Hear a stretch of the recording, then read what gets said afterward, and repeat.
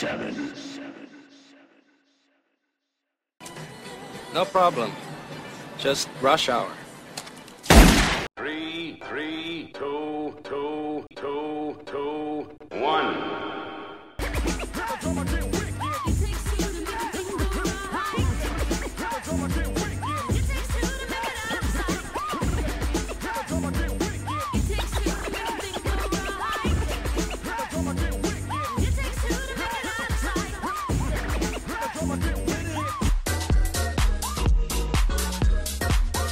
Welcome back to Cinema 7. Today I'm joined by Chris Hawk. What up? And it's just Chris Hawk and I. And John Kanoki in the future. John Kanoki in the future, he'll be adding his thoughts, contributing his opinions. This is John Kanoki. Through a recording he recorded himself because he did not have the time to, talk with us. So I'll be adding those in. That's going to be, I can't wait to hear. I mean, I already did, right? Yeah. Yep, we already did. And it was great. Thank you, John. It was great. So, this is take 2. If you don't know by now what take 2 is basically where we, Cinema 7, take a look at movies that have been out for a while, or, we take a look back on movies that we've seen that we want to take a second look on, movies that we had strong opinions about, just to, I don't know, like I said, take a second look, Is there anything else? This is the rewatch. Rewatch. Yep. It's like other episodes, other podcasts have like throwback episodes, which is basically almost the same, where they look back on, movies, all kind. I don't know. Usually it's like a throwback or like a flashback or something they call it. But for us, it's take 2, and it's very fitting because normal episodes are basically our take. So take 2 for some of the older movies. But today we're doing Rush Hour. We're going to be talking. Me and Hawk rewatched Rush Hour. The movie, not the TV show. Is there a TV show? Yeah, you didn't know this? No, I did not know this. Yeah, it's okay. So yeah, we the original first Rush Hour movie with Jackie Chan and Chris Tucker. We're going to be talking about it. You're talking about some controversial things we're going to bring up, and we're going to be talking about if it's considered a classic or if it's iconic. I just want to get these right off the bat. There's the ratings online for the first Rush Hour movie. For Metacritic and Rotten Tomatoes, it is 60%. Yeah, I saw that. I didn't realize it was so middle of the road. Yeah, because I thought this movie did fantastic in theaters.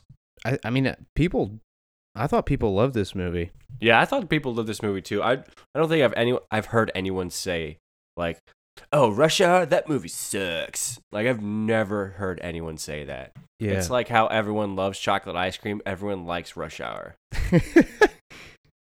That's my story. I'm sticking to. The audience score though is 78%. That's more in line of what I see everyone. Yeah. IMDb's at like a 6.9, something around there. I rate all movies that I've seen on IMDb a 10 out of 10. Really? I'm that guy. Yeah. Do you think this is a agreeable grading? Like around this area? I would from a 60 to a 70. Something? 60 to a 70. I would say the quality of this movie exceeds that, because this movie does look good for a 20-year-old movie. I don't know if you were paying attention to like what is it? It looks like it could have been filmed today. Yeah, I honestly think, like, this is gonna sound weird, but I think it looks like a movie to me. Like, it's so theatrical looking still. Like, it's not super digital or CG. Like it just looks very cinematic looking in a, like an, I don't know if that makes any sense. Like a cinematic looking. I think the shots give it that. I think it's got a lot of great shots. I think it's not looked at it like that, but I feel like if you take the time to see some of the cinematography or camera work, you'll start to notice how theatrical it looks. Let's talk about the mechanics of some of these action shots, Mario, and how they always draw you towards the center. And I don't know if I've noticed this so much in any other movie yet, but in this movie, it just feels like Brett Ratner directed in such a way that the focal point of the action in every single scene is almost dead center. And it's great. I love it a lot because sometimes action will share the screen and it will happen on both sides, but I feel like he centered the action so that way you'd see it happening directly in the center of the shot.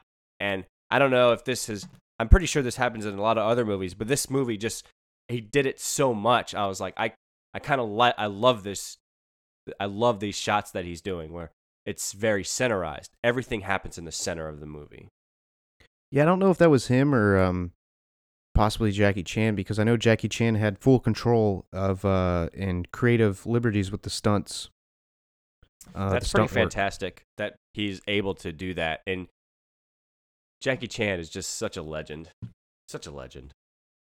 I feel like, honestly, I would say personally for me that this movie is above an 8, in my opinion.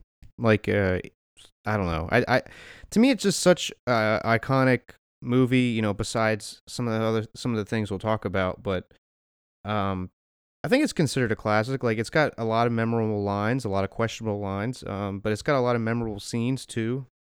I think for these movies, I think they have to be called they have to be part of a legendary status where they don't get a rating. It's just that they're almost timeless, and we grade them on almost their rewatchability instead of like a scale, because these movies are just, I think they transcend a score. You know what I'm saying? Yeah.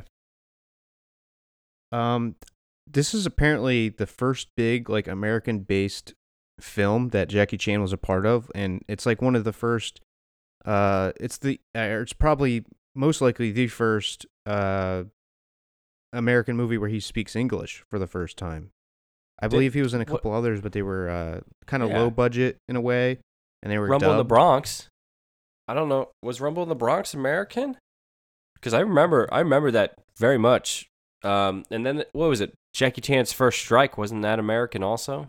I don't know, because didn't he make those movies? Wasn't he the creative person behind those movies, and maybe he distributed them over here? Well, I was wrong. Rumble in the Bronx is actually a Chinese movie. Its original title is Hung Feng Kuo. Would they change it when they? Yeah, they just. Wow. Yeah.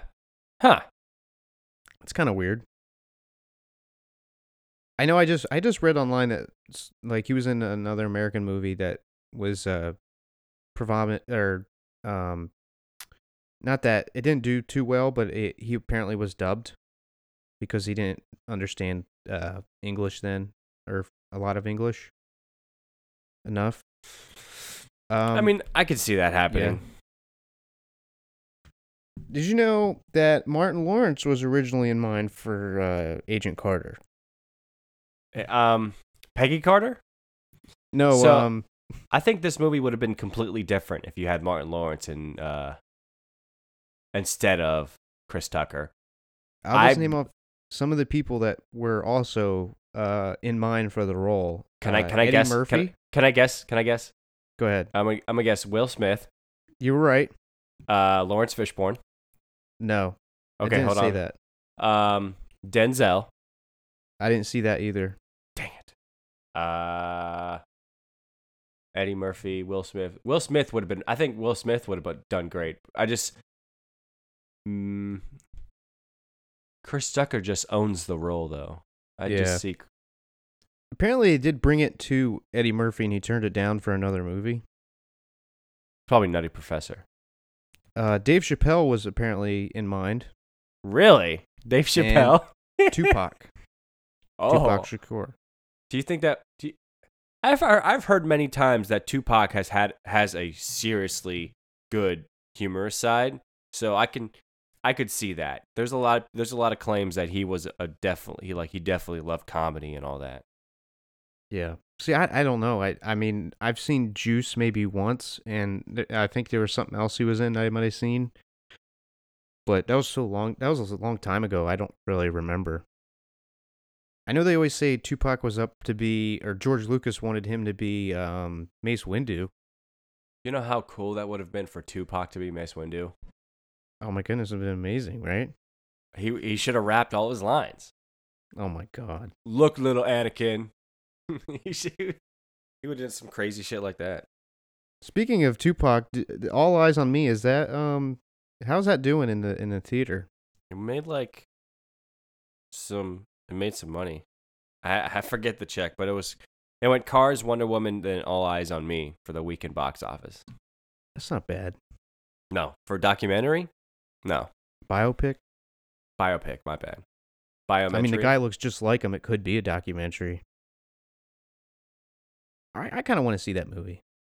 But yeah, I think moving back to Rush Hour. I think you're right. That Chris Tucker kind of owned the role. Like I don't see anybody else in that place. I mean, they say Chris Tucker improvised like almost 90% of his lines.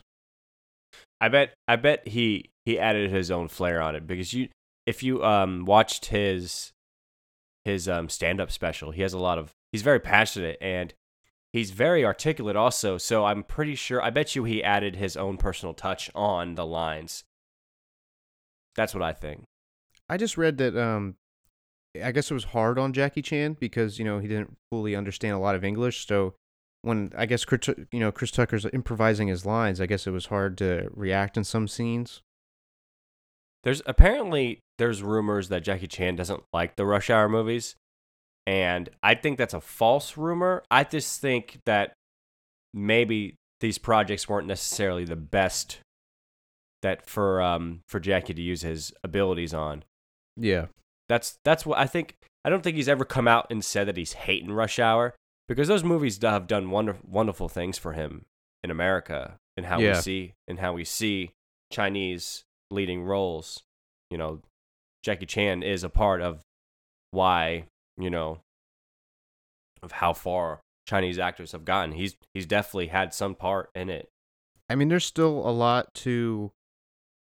there's still ways to go, let's be honest. I mean, Donnie Yen is also breaking ground, I think, with that. He's helping break ground in a way. And, especially like the Raid movies coming over here, us getting foreign movies put into the theaters, I think is helping in a way. But, I mean, there's still ways to go like with that. And I think Jackie Chan is kind of like a revolutionary, with some of his movies. I think I like the Rush Hours better than the Shanghai Noon movies. I don't know if you think the same. Whoa, Mario. Wow. I would definitely say so. I think the Shanghai Noon movies are way more slapstick than Rush Hour movies, even though I see some slapstick in the Rush Hour movie, and I'll get to that in a little bit. But I think the Shanghai Noon movies are more comedic than the Rush Hour movie. I think the Rush Hour movie is well, actually, they're both pretty comedic. Maybe I would say Rush Hour is a little bit more serious than the Shanghai Noon movies, even though I did enjoy the Shanghai Noon movies. This honestly feels a lot like a Beverly Hills Cop, or speaking of Eddie Murphy earlier, or a Lethal Weapon. I more so I can relate it to Lethal Weapon. I think in its like concept and style, presentation. Definitely. I feel like it's a little bit. I enjoy this better than Lethal Weapon, and that's, probably going to irk a lot of people. Who cares? Yeah. Who cares? The best part about this movie is it feels like a 2-hour movie, but it's only like an hour and 30 minutes. I know. Like, I think that's part of the storytelling. Like, I think, and the pacing, like, I think. Everything is coming at you like a mile a second. This movie is so fast paced. It's like it's the next and the next and it never gives up. And I was like, this has got to be a 2-hour movie. We're not going to be recording till like 10 o'clock. Nah, it's only a 90-minute movie, and it feels like it doesn't feel that short. It feels longer than that. I just feel like I agree. I feel like the storytelling is fantastic. Like you follow the movie to the end with such like so immersively, and like the plot isn't rushed. I feel like it's set up perfectly for me. Do you know why Juntao wanted to steal that money? Why? No, I'm asking you why. Do you know why? Oh, no, I don't. I mean, maybe start a war because they keep saying that he stole. He was collecting. It wasn't exactly clear why he wanted that money. Apparently, just to get the money back that he lost. But it's never truly clear why he needs that money. This man, I think he already looks well off to begin with. I'm still not entirely clear why he needs $50 million. Why he needs, what is it, 20 million in 50s, 20 million in 20s, and 10 millions and 10 millions. I mean, that's pretty particular. Yeah, do you want any fives with that? Dude, I'd love every single line that comes out of Chris Tucker's mouth, most of them. Most of them? Do you want to touch on some of the stereotypical or not so comfortable lines? Let's do it. So when I have watched this movie more times than I can count, and I'm usually not the person that watches movies over and over again because I get bored very easily. So it's a special movie that's in that pantheon. So, and this is one of those movies because my stepmom, she loves this movie and she would put it on daily. So I would see many, many parts of this movie all the time. And so watching it from the beginning, you see the racial stereotypes that I never really caught or really didn't notice. And they kind of turned me off a little bit. I'm not going to lie. Back then, it makes sense because that's what was funny back then. That's the type of humor that they wrote about. That's the type of things that they thought would sell. Nowadays, I do not think this movie, if released now, I think you would be seeing a ton of people doing tons of backlash against this. I think this movie would be a hot ticket for all the... See, I agree. There's a lot of those lines. I hardly noticed it, which is weird. I don't know what that says about me or whatever. I mean, I'm not trying to, You were immersed, Mario. I was immersed. So it's hard to say. I think one that you brought to my attention that I do think was on that sensitive side or insensitive, I guess, was when he takes him to the Chinese theater, to amuse him, and they get questions from the one guy who's handing out stuff. Star maps. Yeah. He says to him, just stay right here. Maybe you'll see one of your cousins walking around. I thought that was, that was a little... it was definitely discriminatory. And then when he goes into the mart, he goes, what do you want to eat? A cup of noodles? Stuff like that. And then you have the FBI guys calling him a Chungking cop. I was like, what? Well, the cup of noodles, I feel like... It's just stereotypical. That's stereotypical. Yeah. It's still a racial stereotype. But it's not... It's just weird that I'm just now noticing it. Just now noticing it. He does say to the villain at the end, "I'm gonna kick your sweet and sour ass," which it's a line that works in the movie, in the frame of the movie. Carter saying it to Juntao lackey. But it's bad. Do you think this movie would be posterized for being released today? Because I do.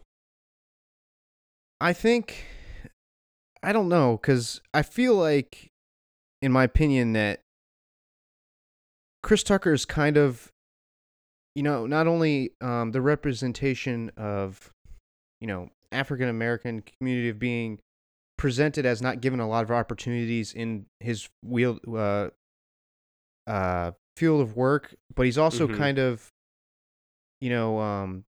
overconfident. He causes a lot of trouble. He's very clumsy. So, I mean, I can take it two different ways there. He also could be the representation of America, like us not understanding foreigners. You know what I mean? He's definitely he's definitely like he's a over characterization of black people in America, of how like other races might see a black person. He's definitely a racial stereotype in that. Yeah. But if he improvised some of his lines, I feel like, I don't know if, what is movie and what is him. I think he's going for the laugh 10 out of 10, because he does come from comedic backgrounds. So, and they're of the mantra that a joke is a joke. So, yeah, that's what I think. It's not really a big deal for me in this movie because it's mostly harmless. It's not. Yeah. It's mostly harmless. They do get a better understanding of each other, which I feel like if you look at it that way, it's kind of a journey of two people who don't understand each other's cultures, and then once they are in kind of the Chinatown area or wherever they are, with the restaurants or Juntao is. Excuse me. You could see how him trying the food and actually them talking to each other and learning about each other's backgrounds. There's kind of similarities there where they have, the dad who is in the police force and they both kind of want to be their father in a way, and they both want to, do good, and they want to do good, and I think them learning each other, and especially Chris Tucker trying the food and how he says he's going to show him soul food and stuff like that.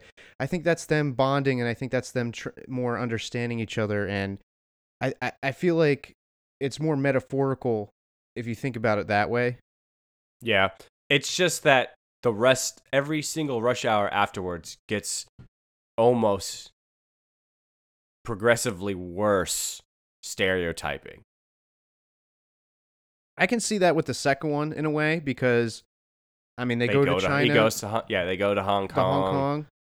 But I don't know if that was them wanting to go to Hong Kong, or see, I don't know. I have to watch the second one now. But I always felt like they were good.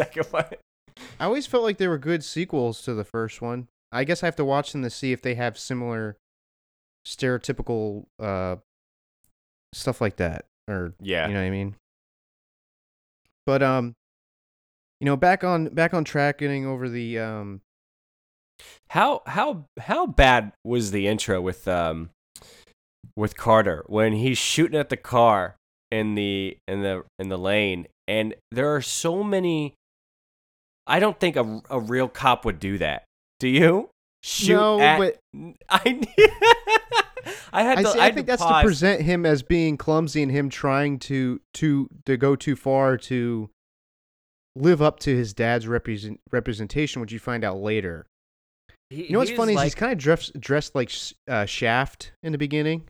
Did you get it like a Blade vibe from him too? I did kind of, yeah. I wonder if that was kind of like, if that's just his character saying he's gonna dress up like that in a way, I also, that's funny you mentioned about what he's wearing, because fashion in this movie was pretty great. How most of the suits weren't really tailored; they were kind of big, and I thought it's just really funny of how fashion has changed in 20 years. Apparently, one of Chris Tucker's lines, "Which one of y'all hit me?" Apparently, is a line from the Seven Samurai movie. Okay. Where the drunk samurai gets hit in the head with a stick, and he says, which one of you hit me?" I guess that kind of came from that. I definitely think, though, this is like 50 times better than most of the type of movies we see today. Like, I don't think Ride Along is good. I'm just gonna throw it out there. It definitely was funny. It's funny, yeah. It's I don't know. It's not put together well as, you know what I mean? I don't know. It like 21 Jump Street, I think it's better than that. 21 Jump Street, I think, is funnier than 22 Jump Street. I think 22 Jump Street's too much forced comedy, and it's a little silly. Those movies are silly. Mm-hmm. But I feel like they're trying to live off of the whole buddy cop thing like Rush Hour did, but I don't see it as entertaining Yeah. or as cinematically or theatrical looking. I think the best thing is about this is that it's most of that everything that happens in this movie is very personal. It happens at a like almost arm's length away. So there's no crazy CGI except for maybe the scene where like he's doing the Hans Gruber at the end. That's basically the only CGI scene in the entire movie. Yeah. And it's basically just a green screen and all that. Because that's the best thing about Jackie Chan's movies. It's not a lot of fluff. It's not a lot of computer. And I think Jackie Chan takes a lot of what he learned when he was a kid from the Bruce Lee movies that he saw that he was in, and his movies when he first started. It's all personal, and that's his feng shui. I think the character introductions. I thought the character introductions are perfect in the beginning. I can kind of see how it is a little stereotypical, but it like if you watch, I feel like the beginning is like that Chinese action movie in a way, and then like the second part with Chris Tucker is just kind of like a spoof of Shaft almost. Who's that? Was that Chris Penn? Yeah. Yeah. It's Chris. No, it's Chris Penn's brother. Is it Chris Penn? Yeah, Sean Penn's brother. Yeah. Man, that's a face you don't see, and that's a face I haven't seen in a while. That's because I think he died. Yeah, he passed away. But he's such a great little part in the movie that he doesn't take any of Chris Tucker's shit. He doesn't take any of it. He doesn't. He compliments that part, that the two parts he's in, kind of well, I think. Yeah, because he's the straight man. He's the one that has to keep a straight face while Chris Tucker is spouting all this nonsense. And I think that's what's so funny about the scene is he's not giving in to Chris Tucker. He's like, "Oh man, it's all right, man. It's all right that you're late." No, he's like, "No, this is serious, and you need to be serious." And Chris Tucker's not having any of that. Yeah. The only negatives I would feel like in this movie are maybe some of the soundtrack in certain moments. Like it does sound corny and dated, but there's a lot of parts where the music is a positive for me. Yeah, I would have to agree. The music was definitely a plus. I like the Chinese inspired gongs and drums and all that, and I think that fits the movie. The only part I would say would be over the top would be the gong part where Jackie Chan finally speaks English. That's like the most slapstick part in the entire movie. It's basically like a Three Stooges part, honestly. I feel like he almost stops making those jokes towards him once he knows he speaks English. Oh, I think it still goes on. Really? I don't know. I have a whole nother day to watch the movie again. I'm watching it right now too. I did think though Jackie Chan and Chris Tucker had excellent chemistry together. Like they definitely do. I hope that they're pretty friendly in real life. That would make my day. Well, didn't Chris Tucker present that Lifetime Academy Award thing to him? That's pretty amazing. I feel like for the movie, it's the perfect partnership. Definitely. For the times, for the time. I didn't know that. I didn't know that some people actually believe this could be a remake of a movie called Red Heat. We might have to watch Red Heat. We might have. Maybe I should have watched Red Heat. It's 1988. Yeah, the thing is though that most movies are they're taken from other movies. So what truly is an original idea? So, I mean, this movie could have parts of different other movies and other movies like that. But is Red Heat truly like Rush Hour? We'll find out. Well, I mean, we'll find out when we see Red Heat. Do you have any? I guess the only other questions I wanted to ask you is, what are some of your favorite lines in the movie that weren't totally stereotypical? Juntao, Juntao. Juntao. I love that line. I probably one of my favorite scenes is push the button, and when the little girl's repeating them. I think that line always gets me. Here we go. It's gonna be an avalanche. Wipe yourself off. You're dead. I'm actually right at that part right now. Right when Chris Tucker throws the handkerchief on him, he goes, "Wipe yourself off, man. You dead." It's funny because earlier the such a guy great says line. to him, "Wipe yourself off. You're bleeding." You're bleeding. There's just so many good lines. Do you understand the words that are coming out of my mouth? That's a classic. That seems to be what the go-to is. And I bet you Chris Tucker gets that yelled at him all the time, or Jackie Chan gets that yelled at him all the time. I hope not. My all-time favorite line would have to be the button, or I think I definitely. Oh no. I know what my favorite line is. What's your favorite line? Why don't you take that badge? Shut up, your ass.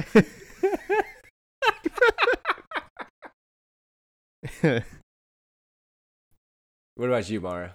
Favorite line wise, I do really like I like when Chris Tucker walks in that room at that bar where he was meeting his cousin, and he says sit down, MC Hammer's dad. I thought that was pretty hilarious. Sit down, MC Hammer Daddy. Yeah, something like that. He says, "Oh Yeah, my yeah, god, yeah. it's so hilarious." I thought that guy was Charlie Murphy at first. The best is that you zoom in on him too, and he's got the straightest face. It makes it even better. A lot of I like the would you like fives with that when he's like 50 million or 30 million and 50 or whatever. Who you think you kid at? Chelsea Clinton? Who you? $50 million. Who you think you got?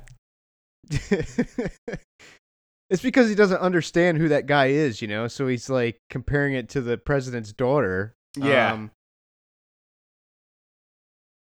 What's another good one I like? I like some of the ones you like too. I do like the wipe yourself off, you dead, because it's so good. It fits so well to what the guy said to him earlier. You know, It's such a good revenge line, even though the guy doesn't hear it. It's great closure, because for the audience anyway, because it's such a great one-liner, like that Arnold Schwarzenegger movie I can't even think about right now, where the whole movie is just one-liners. I can't think of it. that's a lot of Arnold Schwarzenegger movies. No, the main one. Total The Recall? one- No. He has a lot in Predator. No. It's all the movie is I'll kill you last. Oh, Commando. I couldn't even think about it. Commando. It's I can't even think about it. It's such a great witty one-liner, and I'm glad that I love the little sparring between the two, and I'm glad it was Chris Tucker that got to finish him off. I think it really fits the movie well. It's such a good scene. It's easily one of the top 5 scenes in the movie, for me anyway. Speaking of scenes, what's one of your favorite scenes of the movie, or favorite? Favorite scene would have to be when there's this one scene where Jackie Chan kicks this gold-plated stand at a guy's face, and I think it's the hardest hitting scene in the entire movie, and I always cringe because I think do you know what I'm talking about? It's like the golden stand that holds those red things at like movie theaters, and he like flips it in his foot, and it kicks at the guy and comes up. You didn't and know it that comes scene up and was hits the guy. added after the movie? I did not know that. Because apparently, when they did it with test audiences, they wanted more Jackie Chan action, and so they reshot they added more fight stuff with him. I think it was the vase scene. That scene right there is what they added, which is cool because I like that part where he keeps trying to catch the vase and make sure they don't break, and then the one gets shot anyway. I think the end with them two in the plane might be a great scene for me, because it's like a role reversal type thing where it's it's Jackie Chan acting crazy, or he's acting out of character to annoy Tucker. Yeah. And I think it's so fantastic because He's like, I'll show you my hood, which is I'll very show you my hood. stereotypical as well. And then he sings the song at him. It's very silly of his character, and it's like it's a role reversal much. I like that part a lot. Any fight scene with Jackie Chan is spectacular. They're all good. I think my personal favorite scene though has to be the when they both sing the song and walk away to it with their arms in the air. When they're about to go get Chinese food. Yeah, I think that's a pretty good scene. The most iconic scene in the whole movie for me, honestly. Really?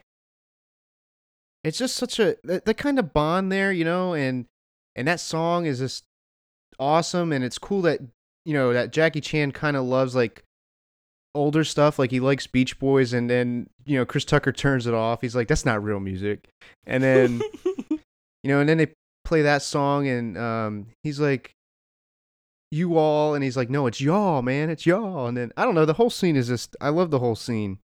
I think that's my favorite scene personally out of the whole movie. I think my favorite scene might be the restaurant scene when they're joining hands and attacking the other guys. Yeah. And Chris Tucker says, which one of y'all hit me?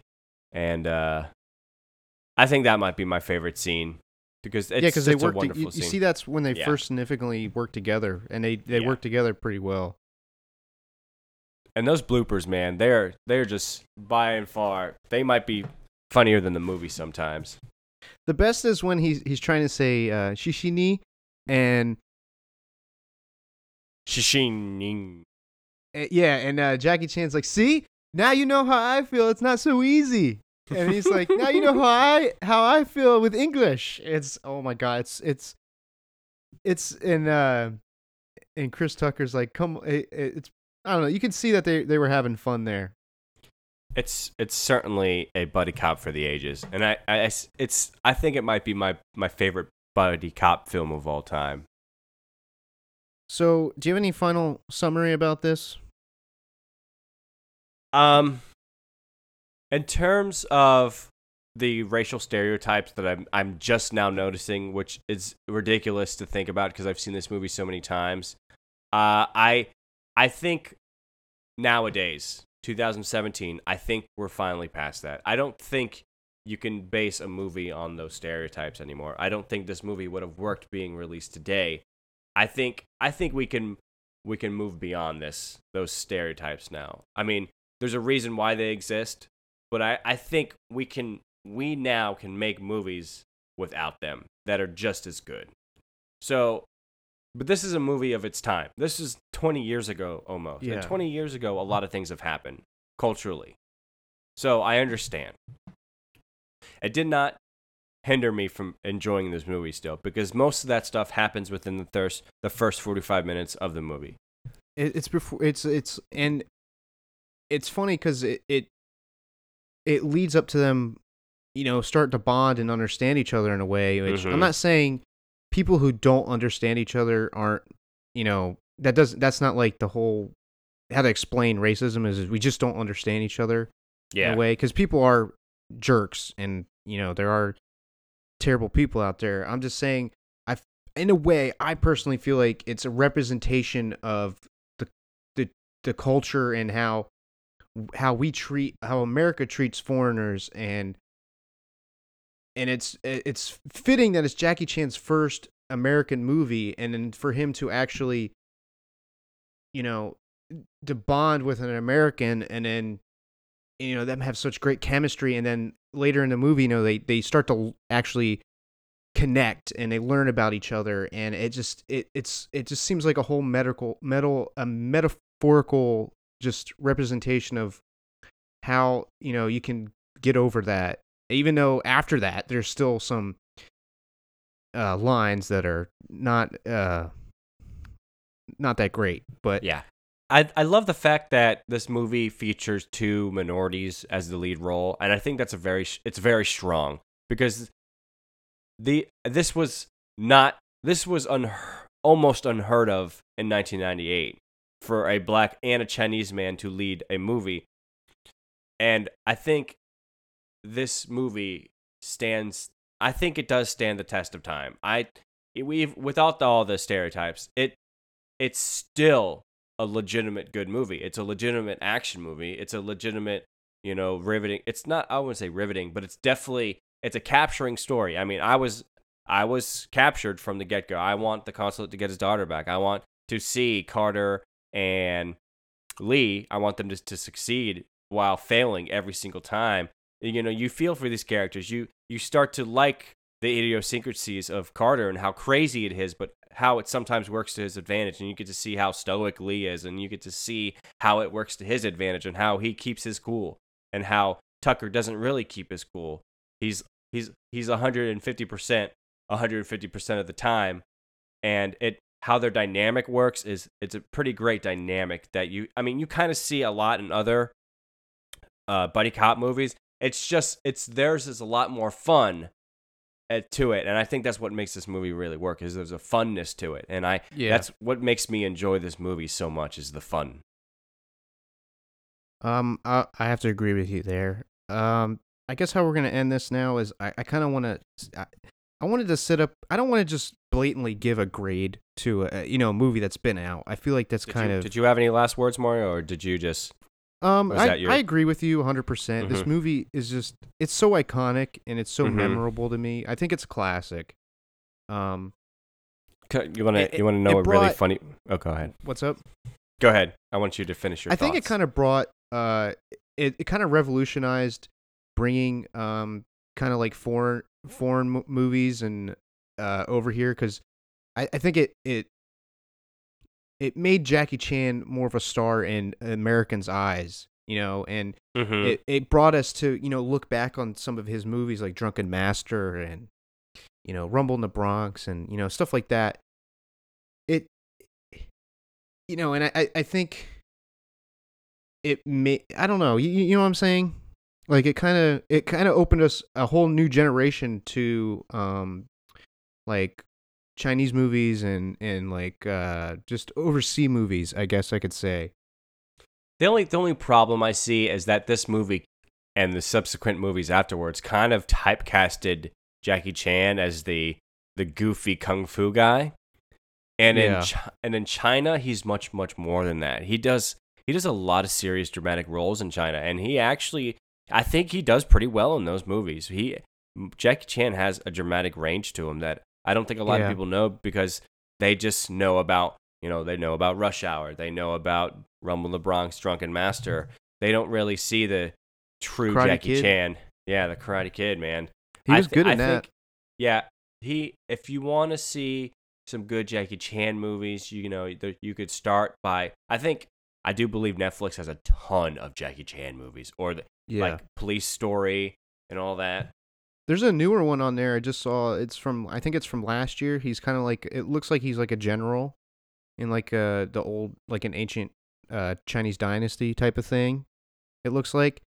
And it's in my list. I love kung fu movies and I love Jackie Chan. So, I love Jet Li or I love Donnie Yen. So anytime they're in a movie and it's on Netflix, I'm going to watch it. Yeah. Like the Ip Man series, and then Jet Li and The Hero, and any Jet Li movie, really. They're all just dang good. That's true. There's one scene I wanted to talk to you about for like 2 seconds, and it's the part where the FBI, when Jackie Chan goes to the mansion, and then you see the FBI guys get taken down, and then they all scramble outside. Did you see those two guys running with those big giant rifles to the front? No, I don't remember that. Okay. I think if you still rented the movie, you still have it. So go back to that scene when they're like, there's like 5 guys running outside to the front of the gate, and like 2 of the guys in the crowd have these huge, high-powered rifles. I'm talking almost bigger than them, and they're running with them, and I could not stop laughing. Go take a look. It's pretty funny. Like these huge rifles, there's like no way you're gonna be able to maneuver or be agile with this thing. And another scene has one guy there, and it's like a back picture of the backyard, and it has one guy with a submachine gun and the other guy with another high-powered rifle, and they walk inside the building. I was like, there's no way you're gonna be able to move around with that big old gun. I mean, probably, fake. They're props. But so what I was saying, sort of for the last two parts, I kind of want to, I guess, try something new for take two, because as I was saying before, like I don't think we should grade a movie that's been out. Especially with you rewatching it, it's kind of redundant in a way. I feel like, so like we did with kind of Dark Knight Rises. I think we kind of were like, are we high on it now, or are we still kind of low on it? Mm-hmm. But this, I kind of wanted to ask if this is a part of your collection, or if it will be if you don't have it, and how's the rewatch value? So, Chris Hawk, is this a part of your collection? This actually is a part of my collection. I own few movies because I'm pretty picky about what I buy, and also I'm kind of slow on the uptake of DVD, Blu-ray, and then the next big thing, because I know there's another thing coming out, and it's 4K now.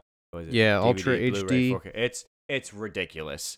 I can't keep track of all that. But this is one of those movies that's a definite collection, part of my collection. And rewatchability, if we're gonna go from low to high, I think this has one of the highest watchabilities, because it's a simple movie. It's not really complex, and it's very flashy, but it does have a lot of heart to it. So I think the rewatchability is high because it's quotable. I think it makes me laugh all the time, even though I know what's gonna happen. And the action set pieces are just wonderful to watch, because you see something new Jackie Chan does all the time. If we go from low to high for watchability, I think very high would be for very, very, very high for a Rush Hour. All right. This is not a part of my collection, but definitely after my rewatch, I think I'm going to buy the trilogy. There's like a trilogy set out. Because I do now want to rewatch the next two to see if there's those to see the the stereotypes and see if that is more present than I originally remember, and I do think the rewatchability is high on this as well. I think I could rewatch this not all the obviously not every night, but I can definitely watch this. I think it's high, I guess. I'm just going to say definitely. Right after I finished the movie, I basically watched it again. So, yeah, high, man. It's a high. High. So, that was our take two on Rush Hour. Hope you guys enjoyed us talking about the movie, and now I'm going to pass it to John Kanoki, who's actually been waiting for us to add in his discussion or his thoughts on Rush Hour. So check that out, and then Chris Hawk will send it away, and then during the credits, don't go anywhere, because John Kanoki will also be back to explain our episodes and some of the stuff we got going on at Cinema 7. So John, what did you think of Rush Hour? Hey everybody, what's going on? This is John Kanoki with Cinema 7. I know Chris Hawk and Mario have been talking to you about Rush Hour. I'm gonna give my take here and just talk a little bit about it, what I thought. I unfortunately couldn't be part of the actual podcast, so I decided to record this little excerpt, and they'll insert it, and it will totally sound natural. That's why I'm doing an introduction. You won't know I wasn't there. Chris Hawk, why are you saying that? What do you mean? That doesn't make any sense. No, I'm just kidding. I'm not actually there. So, without further ado, let's get into it. So Rush Hour, 1998, Jackie Chan, Chris Tucker. Classic. I'd honestly say that this movie is something I've easily seen a ton of times, but never really think about. I do think that it was received really well. I mean, if you go back and look at online ratings now, obviously those are all, posthumous, after the movie's, big run has died down, because The internet wasn't a big thing in 1998. It wasn't something people did. But I know for a fact, Rush Hour is a movie people rented at Blockbuster, and the other video stores. It was hugely popular with audiences.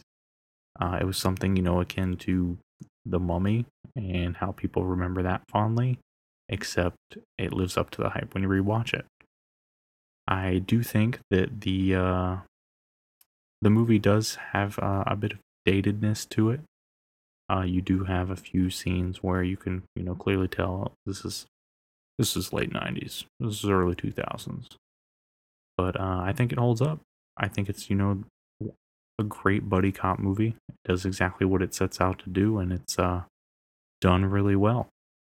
I think the ratings reflect that. 60% Rotten Tomatoes, and the user score is higher, I think 71 or something. I know that Chris Hawk and Mario mention a bit of, I wouldn't say racist, but racial undertones in the movie. They do make a few race-oriented jokes, but I think that's a part of the movie. I think that's where the movie's at, where they're at in the movie, and I don't think it's intentionally that way. I think it makes sense for the time frame and the cultures involved. I don't specifically see anything offensive and or lacking in subtlety. I think it makes sense. I think it fits the movie, and some of those jokes are pretty funny for everyone. I mean, plenty of people have laughed at those jokes over the years, so nothing out of the ordinary. I do think the movie definitely perpetuated and fueled Jackie Chan's career here in the United States. It kind of brought him to light in terms of big budget movies, and Americans really getting on board with what he had to sell himself, doing all his own stunts, being that stand-up guy. He's basically himself in the movie. He's the character. He is real life Jackie Chan in a movie, and it's great. I'm glad that he had this opportunity, because he had done plenty of stuff before this, starting in like 1975. And the fact that this movie went on to make 2 more sequels with Jackie Chan involved, like the man loves what he does. So I'm glad that we got this to experience him, because that'd be a loss if we never had. Do you think rewatching the movie specifically for the podcast kind of takes away from it? I won't say that I disliked it, but I think because it was more like a deadline type thing, watch this to review it on the podcast. I honestly feel like that took away from the movie. I think this is one of those movies that you can't just sit down and force yourself to, watch. It's something you gotta be in the mood for. It's something you can just, throw on if it's on TV, or you're like, oh, well, that's a throwback, 1998, let's watch that. It's definitely something you can have on and enjoy, but not something you should force yourself to watch if you're not feeling it, because it's kind of like, especially when we do these with the podcast, it's like, I've seen this before, and now I gotta redo it, but at the same time, I'm looking at different elements and critiquing it harder than I originally did, which isn't always fun and kind of ruins the movie at parts.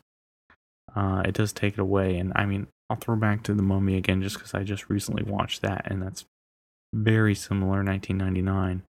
I tried to watch it to use it to compare on our Mummy episode, and I couldn't do it. I couldn't watch it. I couldn't bring myself to go through it, because I knew why I was doing it. It wasn't really because I wanted to, because I felt I needed to compare it to the new version. I will say it was very boring, and I couldn't get through it. I don't know that I could watch it again, but I might be able to have it on in the background while I'm doing something else, and I think that's still considered to be a good movie. I think this movie, however, Rush Hour, still holds up. I think it's still worth watching, especially if you've never seen it. It's definitely worth it. You're gonna get some dated things, but if you can't appreciate those, then I don't know you can appreciate any older movies. So, that's on you. Let's be honest here. Chris Hawk would agree. I know we already did. I'd say that it holds up pretty greatly in terms of the buddy cop. Two guys taking down crime. Kind of not really meant to be together, but working it out in the end, and two opposites attract and all that. I think when they flip the script in the second one, I think it especially works, even though the first one's better. Obviously, I'm not going to dispute that. I think the second one made more sense in terms of the plot, as Chris Tucker was taken out as that elephant and thrown into China, which was way worse than Jackie Chan being in America, considering he's already kind of Americanized, which is not that different. It's not like Bruce Lee coming to America. It's not something like that. It's not as drastic as we think.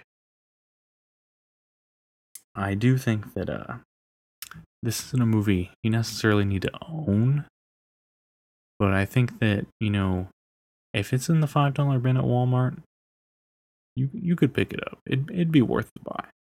I don't know that I would have ever bought it when it came out on like VHS and stuff, but I'm not a huge movie person. I don't buy a lot of movies. I think that for me to buy a movie, it really has to be on sale, or it has to be something like I loved, or I'm giving it as a gift. Honestly, half of my movie collection is gifts, so I don't know that this would ever made it there unless like Mario gave it to me, which Mario I could easily see you doing. I'm gonna buy it for you now. And honestly, half my movie collection is anime, so. But overall, I do think that the movie is rewatchable. I think it's almost rewatchable almost every time you see it. I don't think it's something you can't not put on.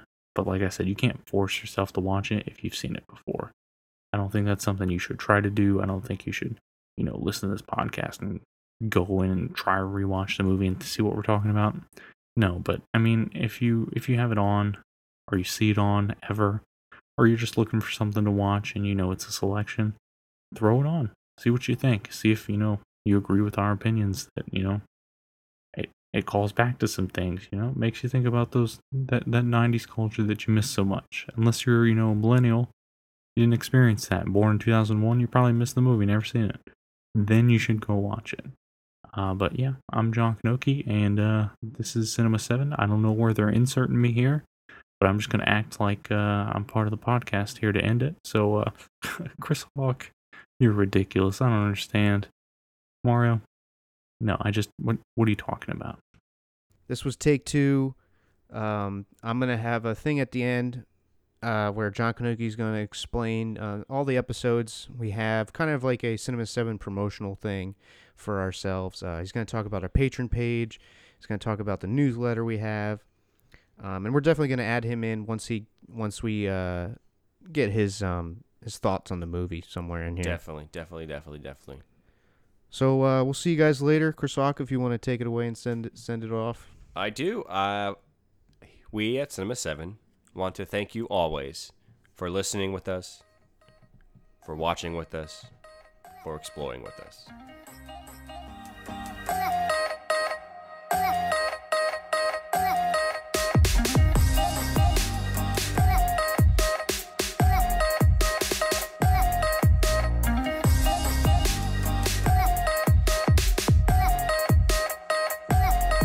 Hey, this is John Kanoki with Cinema 7, a entertainment / gaming / all around media podcast. Just coming at you to give you a little bit about what we do and what we've got going on. We do a couple different episodes. We have an Our Take episode. We discuss movie news, what movie we just saw, our opinion on it. We've recently done Wonder Woman, The Mummy, other things coming up. We do Pitch It or Fix It. We pitch a movie. For instance, we've done a Venom, Mace Windu movie. Or we fix a movie. We plan to fix movies that we thought could have been better or had potential. We do gaming episodes about the various gaming things going on in that realm of media.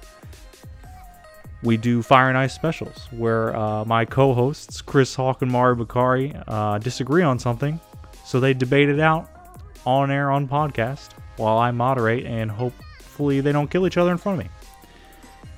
We do also do Overdue, those movies that everybody says you should have seen that we haven't seen. If you haven't seen The Godfather, you should have seen it. So we're going to talk about it because we haven't seen it either, for instance. And we do Take Twos, where we take a second look at movies that we initially didn't like or didn't think were that great, and we just see if maybe it got better. Maybe it holds up. We just, see what's going on there. But you can check us out on Facebook, Cinema7, you can find us. Twitter, Cinema7 Podcast, _podcast. You can find us on Patreon, Cinema7. It's easily searchable. We have plenty of reward tiers. You donate us $1, I'll mention your name on the podcast, even if you don't listen to it. We're on every other social media: Instagram, Facebook, Gmail, Google Cast. We're there. So just give us a listen. Maybe you like it, maybe you don't. Subscribe to our newsletter, or don't. That's up to you. But thanks. Thanks for listening.